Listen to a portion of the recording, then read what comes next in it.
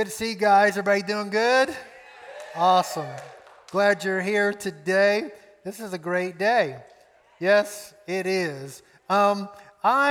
This series that we are in right now, it's called "It All Started in a Garden," and it is becoming for me one of those like big rock ideas. You know that analogy of, you put the big rocks in place before the smaller rocks, because there's a lot of ideas that are smaller ideas that won't take you to bigger places. But this right here, when I'm on for these few weeks that we have together, and what I taught a little earlier in the year about leaning in to the goodness of God, could really, I think, be foundational, big rock ideas that could help us align ourselves with every good thing that God has for our life. And so the big picture idea in this thing is this idea: a blessed life in a blessed place is the original intent of God for our life. Everybody read that with me. A blessed life in a blessed place is the original intent of God.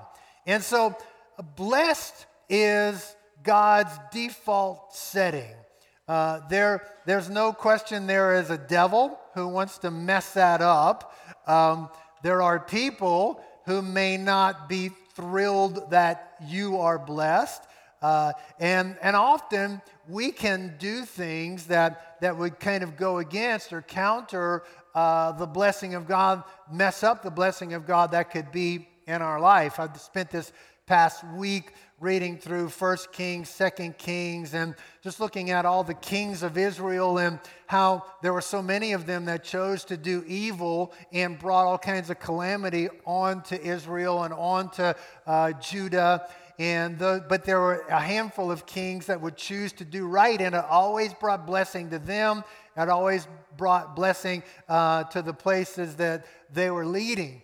But I think getting this clear in our thinking that it is always and still is God's original intent and God's ultimate intention for us to live a blessed life in a blessed place.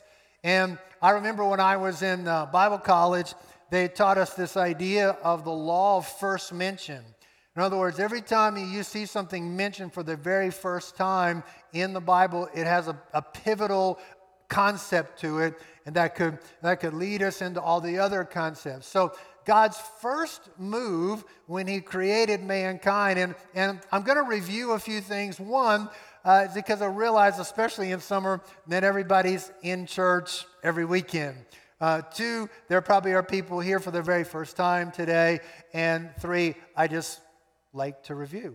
So Genesis 1, verse 27 and 28 says, "And God created man in His own image. In the image of God, He created him, male and female. He created them, and God blessed them." Everybody say that. And God blessed them. So God's first move, the first mention of God's interaction with man is He creates man and He blesses them. Tells them to be fruitful, multiply, subdue, rule, all that kind of stuff. And then the Bible says that He actually took blessed man and placed man in a blessed place.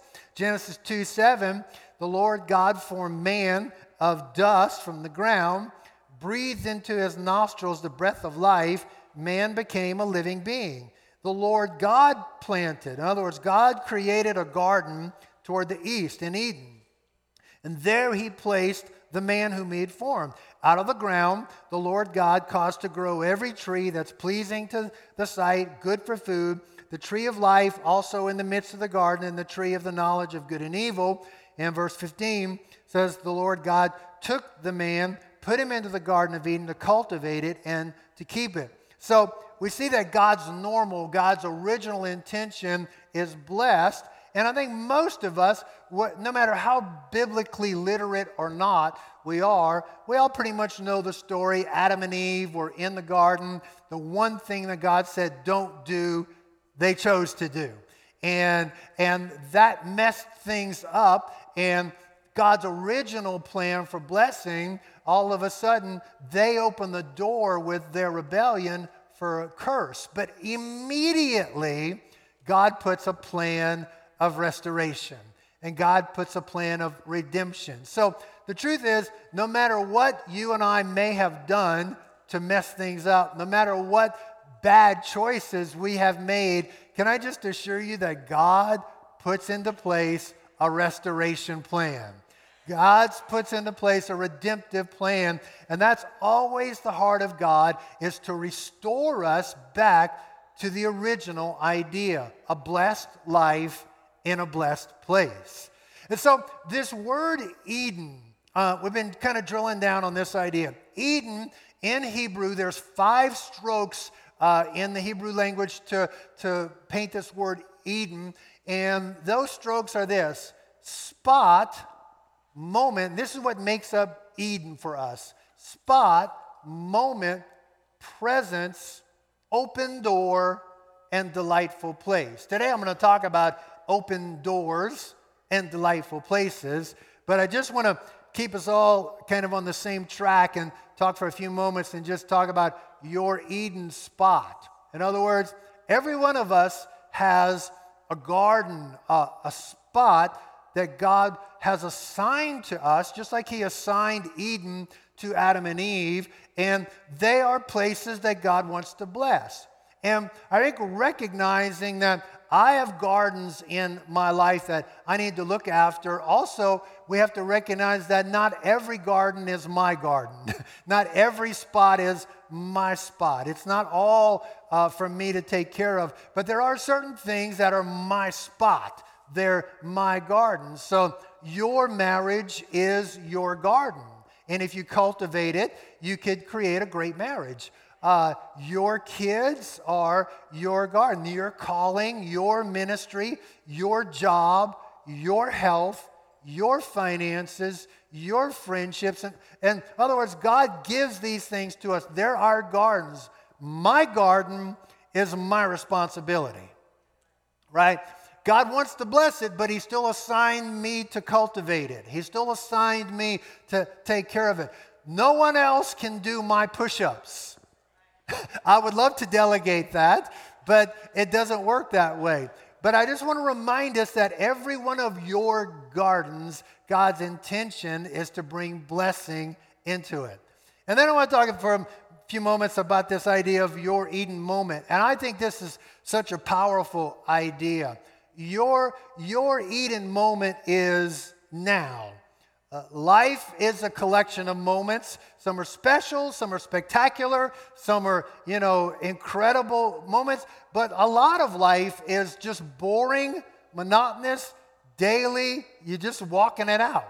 There's these kairos moments where you just see stuff that you never saw before. You have an experience with God. You have an incredible opportunity come your way. There's these big moments, but most of the moments of our life are just daily moments of walking out that opportunity now, or walking out what we saw from, when we were in the presence of God. What you do with your moments matters. Your spot in your moment, and I just want to keep reminding us that your Eden moment is now.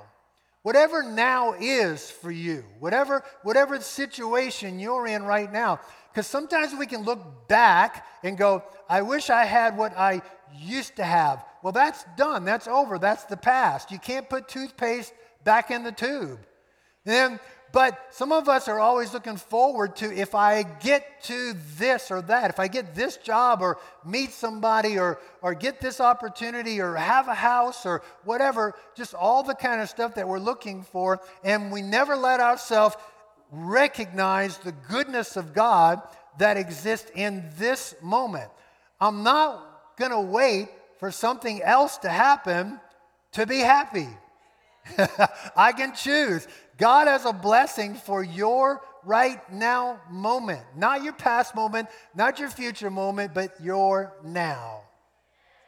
And then I spent a few minutes a couple of weeks ago talking about your Eden presence.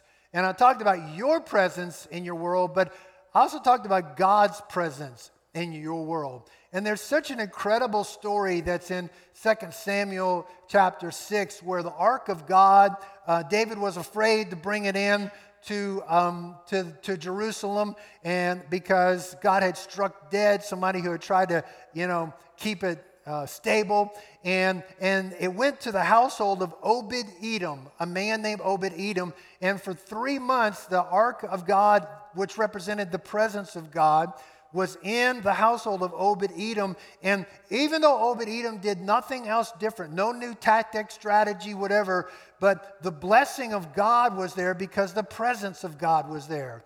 And if I could encourage you to own the incredible blessing and power of the presence of God, because wherever the presence of God is, there is blessing. And Obed-Edom's house, amen, Obed-Edom's house was blessed because God's presence was there. And David finally said, well, I can't let that keep happening. I got to get the presence of God into my house, into my world. God's presence brings God's blessing. So today, let me talk about this idea for a few moments. Your Eden open door. I want to talk about open doors for a minute. There are doors that God opens. There are doors that God closes.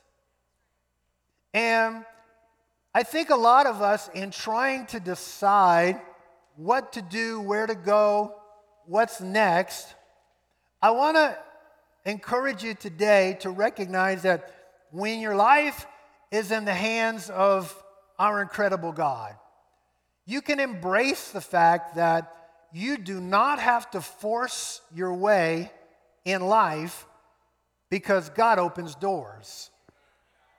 And nor do you want to try to beat yourself against a door that God has shut. God opens doors. And the ability to figure out this open door idea is a way to walk into the goodness of God and the blessing of God in your life. God opens doors that you could never open on your own. God opens doors. It's called favor. When God puts favor on your life, there are doors that will open to you that would have never been possible except for the fact that God opened those doors. And when we will at least try to get an idea, because I think sometimes we think God's will, He's almost hiding it from us. And I just want to say that's not true. God is not hiding His will from you at all. He wants to make it very clear to you. But if you will take the time to stop and say, I'm not gonna force my way in life. I'm not gonna manipulate my way in life. I'm not gonna try to make things happen in my own strength. I'm gonna try to figure out what doors has God opened. Because when I walk through the doors that God has opened, the God-ordained open doors, I'm walking into my Eden. So, Revelation chapter 3, verse 7 and 8 says this, to the angel of the church in Philadelphia write, he who is holy, who is true, who has the key of David, who opens and no one will shut, and who shuts and no one opens, says this, I know your deeds. Behold, I have put before you an open door which no one can shut. Because you have a little power and have kept my word and have not denied my name. No man, no person can close a door that God has opened.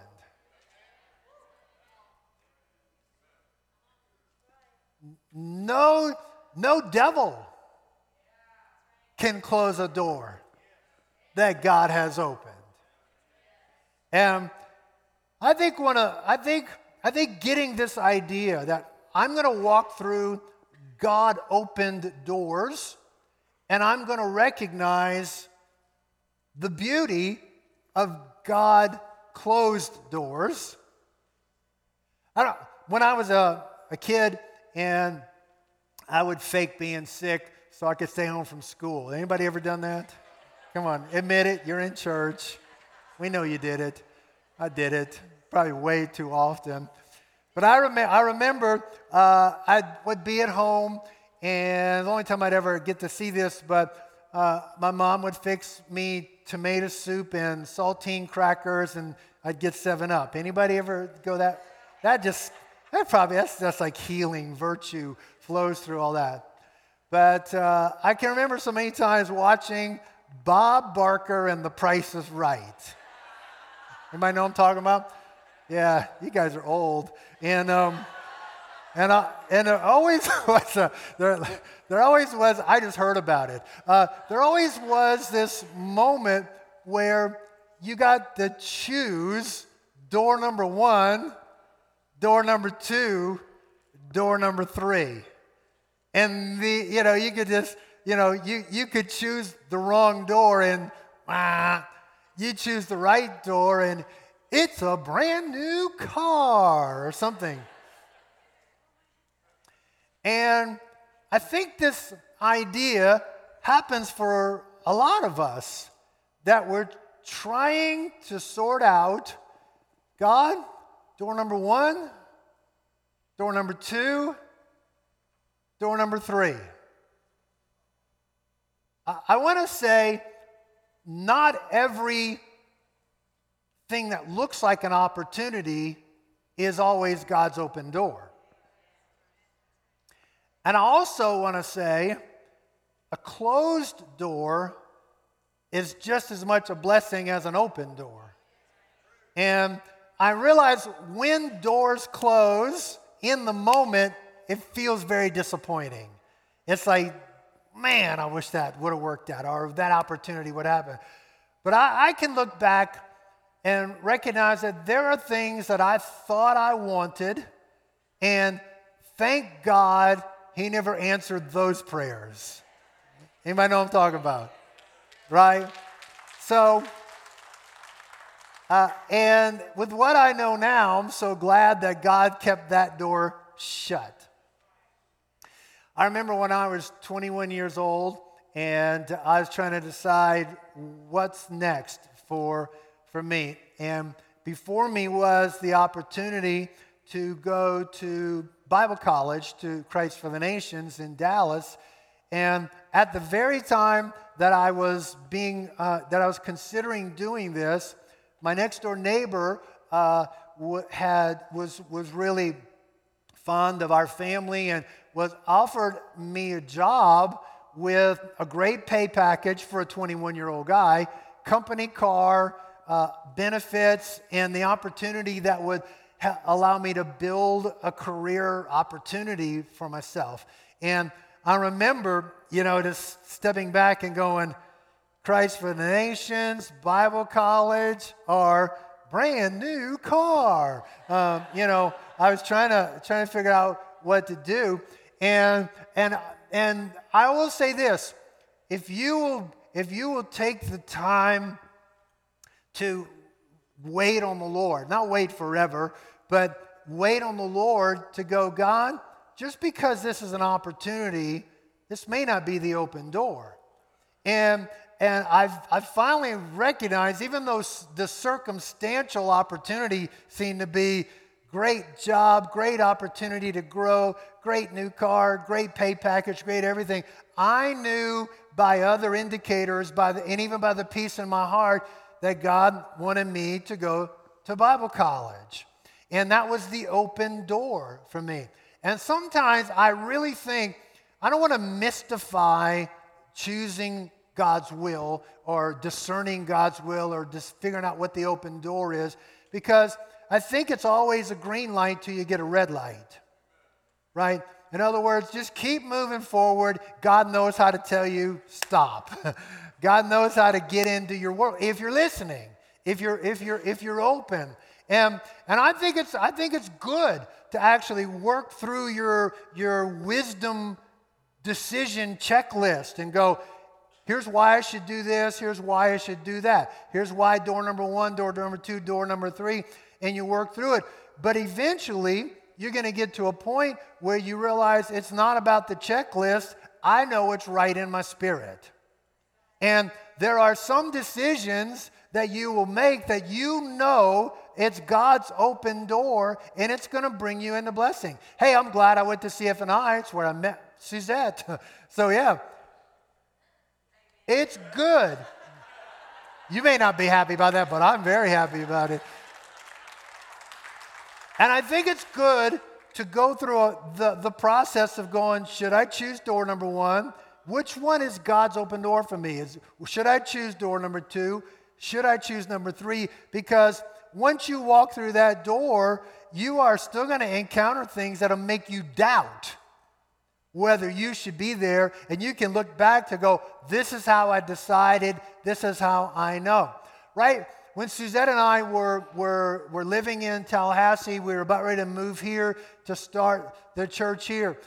Literally, at the very season that we were about ready to move here, I got offered a job. I'd been a youth pastor for 7 years and wasn't really actually that interested in being a youth pastor anymore, because if you're a youth pastor, you have to deal with teenagers. But I'm playing. I love teenagers. Thank you very much. There we go. There's one of them, 2 of them. But it was interesting to me because the very moment we were trying to decide, do we move to Asheville and start this church with no promise of anything? Awesome. And or do we go take a job at this established church with this established ministry and, everything put together for us? But as we evaluated all that, and God sent indicators into our life to let us know that even though that thing looked so good, moving here with 3 people, $500, didn't know a soul in town, that was God's open door for us. That was what He wanted us to do. And there was no promise of anything, but we had enough indicators because we were looking for them. God sent us here. Now, 30 years later, come on, let the blessing of the Lord be released.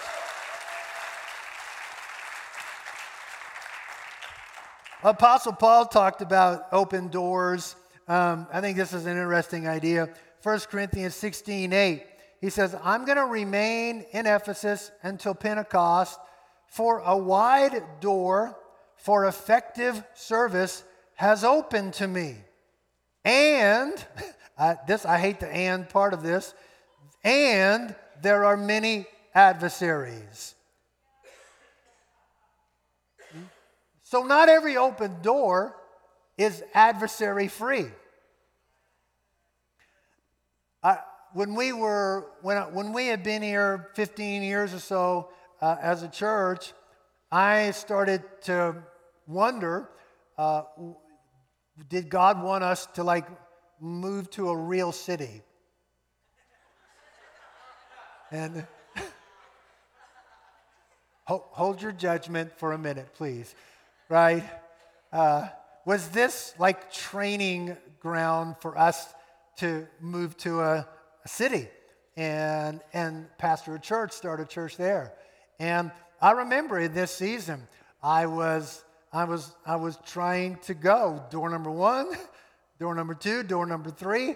I was looking at other cities, and there may have been alluring things about other places, but there was no divine spark. There was no, yes, this is God. And literally, right in the middle of it, I don't know, which one played into the other, chicken or the egg came first, but that was also right in the middle of the worst years of our church's existence. I mean, it was a 3-year season from hell. Anybody ever been in a season from hell? Come on. Well, I'm your friend. I've been, and I promise you, There was wide open door of service, but there were many adversaries for sure. And it would have been easy to leave. But I do believe if we'd have stepped out of this wide open door of service, that we would have missed God's best for our life. It was so great to be reminded by God, this is your assignment. I don't think God is worried about us looking to go, God, is it time for a change? I think what we definitely need to do is be ready to say, okay, God's saying this is not, because I think some people, they end up going here, going there, going here, going there, trying to find themselves, and you're never going to find yourself there. You got to find yourself here and then bring that there. I read this quote of Craig Groeschel's the other day. Sometimes the greatest act of faith is staying where God has planted you. Amen. And then I want to talk about not only open doors, but I want to take a minute to talk about delightful places. Your Eden delightful place. These are two verses that are profound to me. Lord, you alone are my portion and my cup. You make my lot, my garden, my spot secure. The boundary lines have fallen for me in pleasant places. Surely I have a delightful inheritance. I think sometimes we don't recognize God's blessing in our Eden because we're looking at somebody else's blessing and wishing their blessing was our blessing. And I think it's vital to stop and recognize you have made my lot secure. In other words, nobody can mess up what God has planned for your life. He is your portion. He is your cup. He makes your lot secure. And to recognize, to stop for a minute and go, the boundary lines have fallen for me in pleasant places. Surely I have a delightful inheritance. I think with it's always been easy to compare what God is doing in somebody else's life or the blessing that's in somebody else's life. But I think today, in the day of social media, it's just so easy to look out and go, look what's happening for them. Look what's going on. Now, you know, all social media posts are just the highlight reel. And you can't compare their highlight reel to your daily life. Sometimes we look out, and I think it's important to stop and recognize your delightful place. In other words, to learn to have gratitude for what you actually do have in your life. Because I promise you, there's somebody else on this planet that wishes they had your life, that wishes they had what you have in your world. And I just want to close out our time together here and just with this idea. I do believe with all my heart that God wants to bless our Eden on earth in this lifetime. But I also recognize there's still a piece of fulfillment of heart that only gets found when we are centered in heaven. In other words, heaven is your delightful place. Because whatever job you get and think you want, I promise you, there's struggles and hassles and adversaries with it. Whatever house you get, you got to start fixing stuff as soon as you get it. Any homeowners that I'm talking about? Whatever job you get, whatever person you end up with, whatever happens in your life, I promise you, you're never going to get enough money. You're never going to get the greatest car. You're never going to get the greatest job, the greatest person that brings total fulfillment to your life. Heaven is your delightful place. And our heart is never going to find true rest outside of heaven. Now, heaven is a place I'm going to. And I want everybody in this room to be going there. But heaven's not going to start existing the day that I die. Heaven exists right now.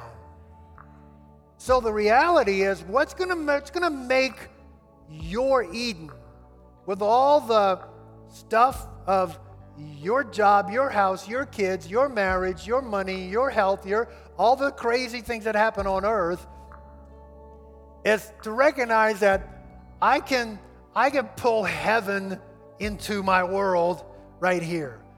I can go there before I go there. My feet can be planted on the ground here, but my heart could be grounded in heaven. I'm talking about your Eden being a delightful place. I think the incredible beauty and power of prayer and worship is it pulls heaven into your world. I think sometimes people look at prayer as like, God, did I pray enough? Are you happy with me? Or God, did I worship right? Are you happy with me? The truth is, for us to go, your kingdom come, your will be done on earth, just as it is in heaven. God wants your Eden to be a delightful place, but let me tell you what'll take you there. You having a real, legit prayer life. I said, you having a real, legit prayer life, and you incorporating worship into your world. Those are channels that bring the presence of heaven. Whatever your situation, because I know as I teach this today, some of us are in we're in a great season. Everything seems to be going pretty well. But some of us are struggling with this or that or the other. And can I just encourage you to know that it isn't when that gets fixed that you're going to feel like you're in a delightful place. It's when heaven is present. That was a better statement than your amen. It's when heaven is present and when God is present. That's what makes your spot a delightful place. Your Eden spot, your Eden moment, your Eden presence, your open door, your delightful place. I want to make sure that I get to stamp down hard on this, that you get this idea fixed in your mind, because sometimes it's easy to go, I don't know if that's going to happen for me. But I just want you to get this so clear in your thinking. A blessed life in a blessed place is God's will for my life. Amen.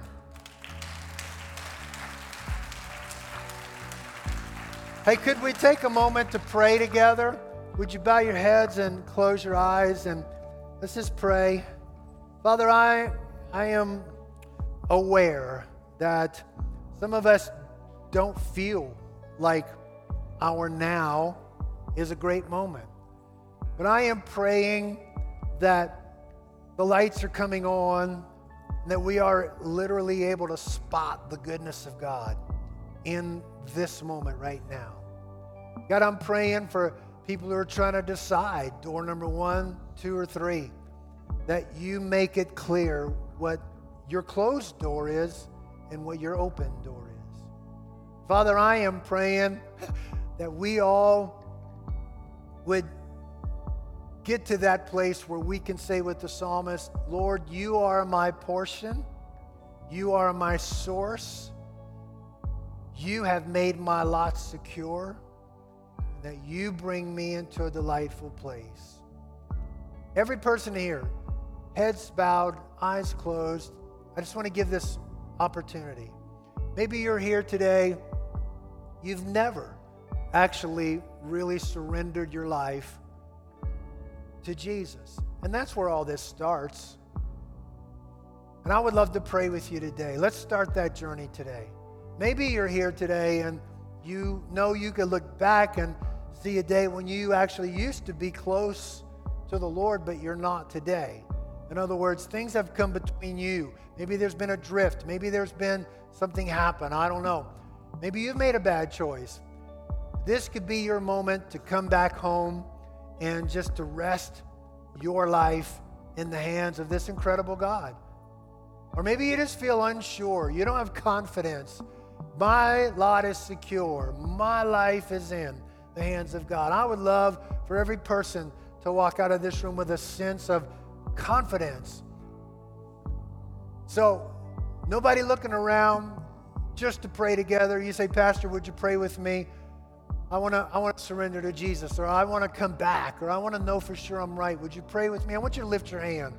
Just right now in this moment, say, yes, God bless you. Yes, God bless you. Come on, yes. Just right here, just a moment of honesty. No, it isn't even a call to get your act together. It's a call to surrender to the goodness of God. Anybody else? Thank you. All over the room. Anybody else? Let's pray this prayer together, just for everyone who lifted their hand, but I love it when we all pray this one together. Everybody say, Lord Jesus, I open my life to your love and to your lordship. I need you. I want you in my world as my Lord. I know I've sinned. I know I've messed up, but I come to the cross where you have paid the price for my forgiveness. Today is a fresh start. It's a new beginning as I surrender to Jesus. Help me become the person you created me to be. Amen. Come on, let's thank the Lord. Amen.